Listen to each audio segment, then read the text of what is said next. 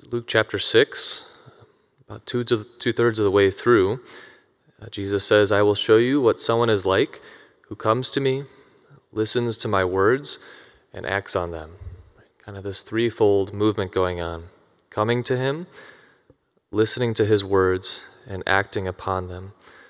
So we invite the Holy Spirit to examine our own hearts, our own lives, our relationship with Jesus.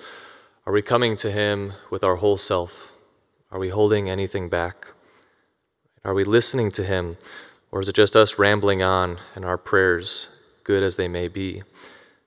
And then finally, do we act upon them? All things we could ask the Holy Spirit to enlighten with us today, but to always focus on that first step, right? Coming to the Lord, first encountering him, right? And from there, listening and acting.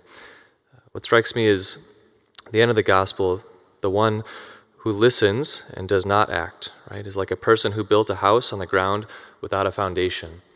Right? That first step with the Lord is always the most crucial. That's what gives us that rock, that foundation, so that we may act and spread his word, the good news, through the whole world.